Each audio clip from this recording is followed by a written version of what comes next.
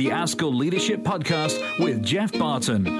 Hi, Rob Robson. I'm the Trust Leadership Consultant for ASCL. Here we are at a event in Birmingham. What's the event and what's the idea behind it? It's the Trust Leader Conference, and the idea is just to look forward at the moment, to really think about what's coming up for trust leaders, but really think about where the system might go, and also to inject a note of optimism in difficult times. And we've definitely had that with the range of things we've been talking about. Just mention the Trust Leadership Programme that we run as well, if you would. Yeah, sure. It's I'm delighted to say we're full for this year, but we're just trying to assess where we might be going in terms of another cohort starting earlier than the previous one. But we were on, as I say, the third cohort now of the Trust Leaders Executive Programme, which is about preparing people for the role of CEO within Trust, which is something that has really changed. It's an 11-module programme now, which involves people from outside education as well as researchers from inside education. Every single module has been designed by CEOs as well, and it's also got a load of ASCL specialists within it. So yeah, it's a really exciting programme. Actually, really enjoy it. Fantastic, Rob. Thanks for all the work you're doing in leading Trust Leadership for us. Actually, really enjoy it. Toby Greene from the University of Nottingham. And what do you do at the University of Nottingham? I'm a professor of education, so I do research broadly on kind of school leadership, educational leadership, and I'm particularly interested in multi-academy trusts and the school system in England. And you're here at our Trust Strategic Conference today. You've been talking about research. Just tell us the kind of messages you've been sharing with the audience.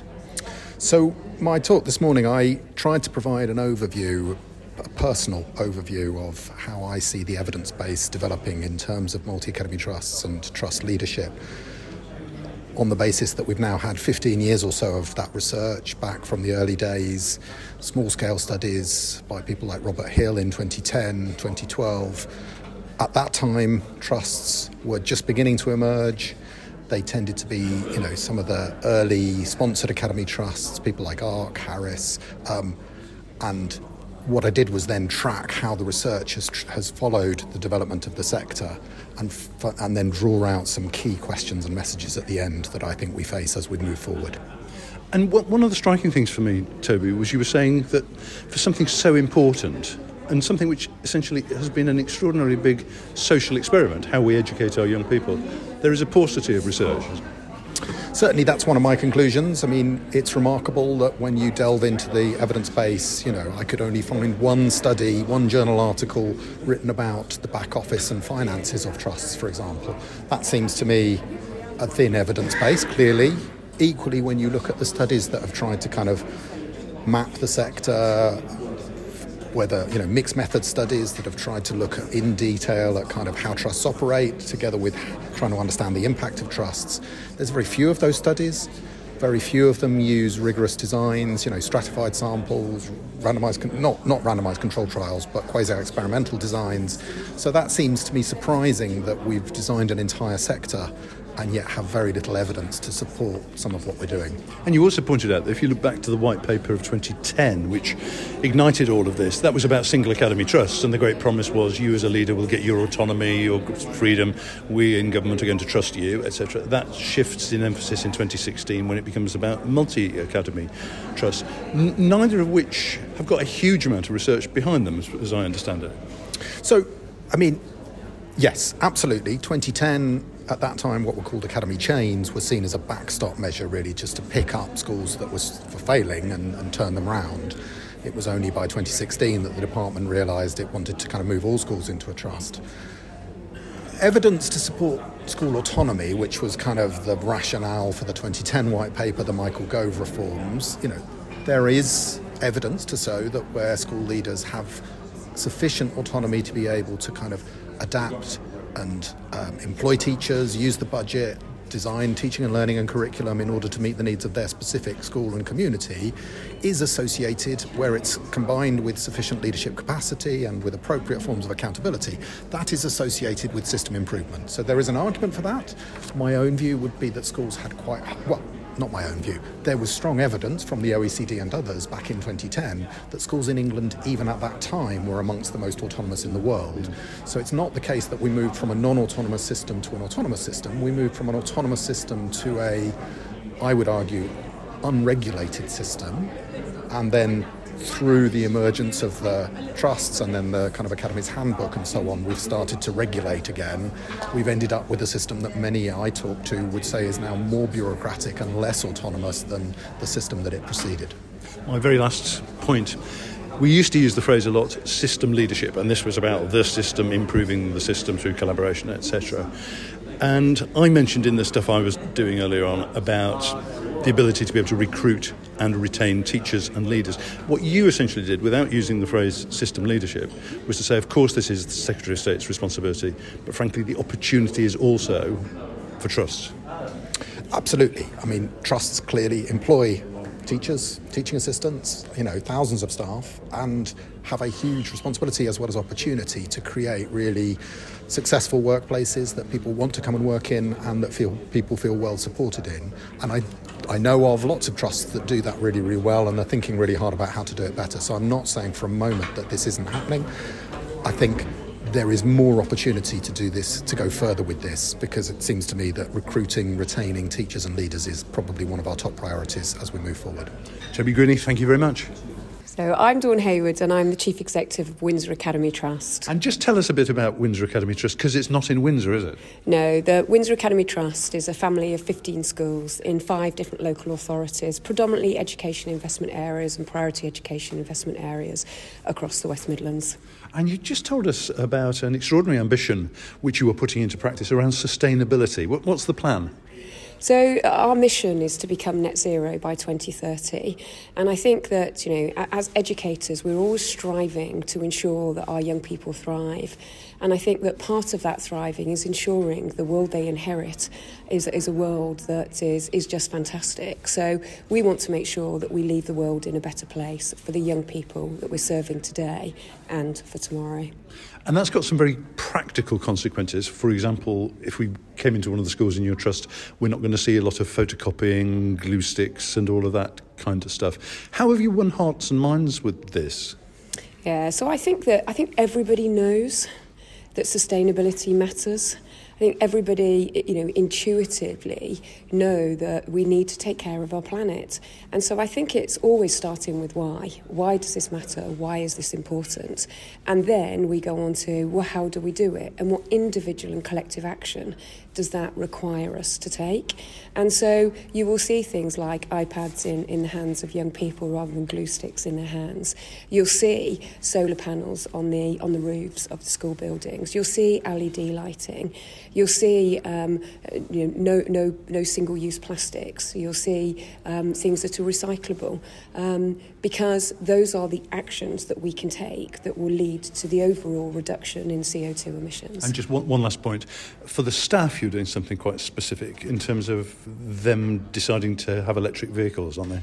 Yeah, and I think that's really important, that there are many ways that we can look at staff pay and staff benefits, and I think that by having a salary sacrifice scheme for electric vehicles, but equally staff being able to charge the vehicles up at school rather than having to pay for it at home, just adds to how staff feel about the organisation they work for. You use the sense of mission. You're on an extraordinary mission. It was just great to hear about it. Dawn Hayward, you've got to rush for a train now, but thank you. Thanks, Jeff. Always a privilege. Alex Russell, CEO of Bourne Education Trust. Just tell us a little bit about Bourne Education Trust. Bourne Education Trust is a regional mat of 26 schools across primary, secondary and special educational needs. Now, you've been talking about artificial intelligence, and I think I probably rolled my eyes thinking, here's someone else who's going to tell us about the threats of artificial intelligence. You didn't do that. You talked about it as an extraordinary transformer, both in terms of workload, children's ability to learn. Just talk us through some of the things you've just been saying. So I think this is a seminal moment for the profession. All the narrative around education is negative. Yeah. And if I said to you I worked for a big ed tech company, you would say that's amazing. And yet the narrative with education is that it's workload, it's tiring, it's negative. I think AI has an opportunity to really cut the amount of time teachers spend preparing and allow them to focus on delivery and personalising that delivery for young people. Because let's be honest, Jeff, we have not served our children with special educational needs or vulnerable or socially deprived children for a long time now, and this really gives us an opportunity to do that. You've used a number of examples. Just describe the volcano example, if you could. So in our schools, we use a lot of PowerPoints. And what I showed you was in real time, it was about 2.5 minutes, we produced a top quality PowerPoint presentation that was totally editable for students in Year 8. We could have amended that for children with particular needs, we could have done it in different languages. It would have been as instantaneous as I showed you during the presentation. And in terms of how staff are responding, you make the point. I mean, you described people of my age as the crusties. We are. We will now have an influx of people coming into education, with different expectations about what the job should consist of, and wanting flexibility and all the kind of things that we perhaps wouldn't have talked about. But they will also be much more expert in terms of AI. How have your staff responded? Because you've done something very significant, I think. You started with teaching assistants. Yeah. Teaching assistants can have the most immeasurable impact one-to-one or in small groups, and yet too often in schools they're often forgotten, or they're a bit of a last-minute.com and sitting passively at the back of someone's class.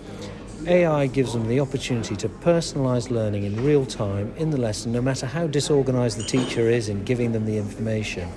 And what we're seeing, and it is early days, but what we're seeing is children for the first time, for some, feeling engaged because they can actually access the work because it's appropriate to their need and their level, and feeling that they are part of the learning experience.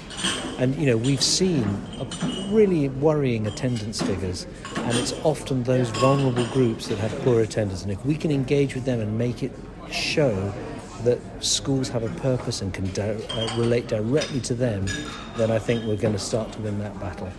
And finally, Alex, you mentioned a number of packages and programs there. What for people who just want to play around with this stuff and see, for example, how it could summarise a document for them or how it could produce a PowerPoint for them, what would you say were the three main bits of software? Well, I think everybody's heard of ChatGPT. My word of warning with ChatGPT is make sure that you interrogate it and tell it exactly what you want it to do. It's not Google. It is an interaction with a piece of artificial intelligence.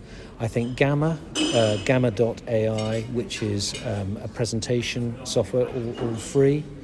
And then I think there's a really interesting one called Claude, which was mentioned briefly by Rob. That I think is excellent and much more sort of personalised and human compared to, say, ChatGPT.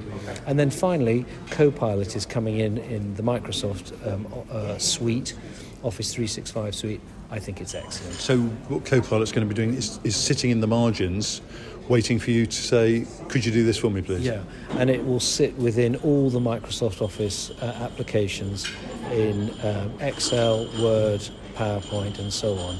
So very useful, very immediate, and an easy tool to navigate.